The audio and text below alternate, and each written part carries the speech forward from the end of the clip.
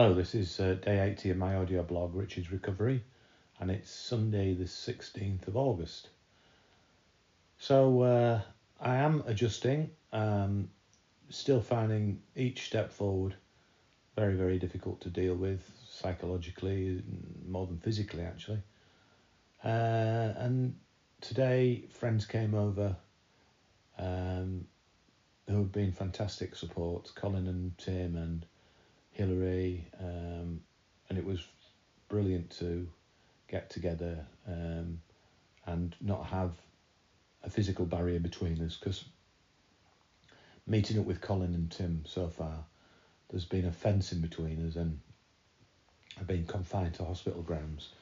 So to actually have them in my front living room was an absolute delight. The other thing that was a delight as well is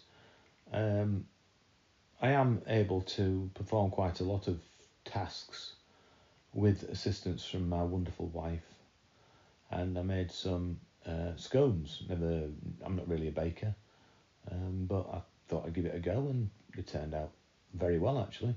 So we had afternoon tea, a cream tea with cream and jam, and we sat there in the front room and chatted away, and had a bit of a jam, had a bit of a game. It was all fun. It was what I really wanted from moving from hospital to home. To share good times with friends and loved ones is what makes life worth living, really. And you do realise very much the value of your friends and your family.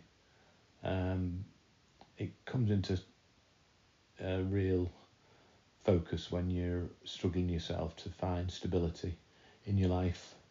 And those people who are solid as a rock and can give you that feeling of being anchored somewhere, not adrift in a sea of misery, does really, really help. It's the small things that matter. You know, it's the support, the unconditional support that you get from people who care for you, that really makes a difference. So thank you to all of my friends and thank you to my family. And it was not a bad afternoon actually. We're getting there.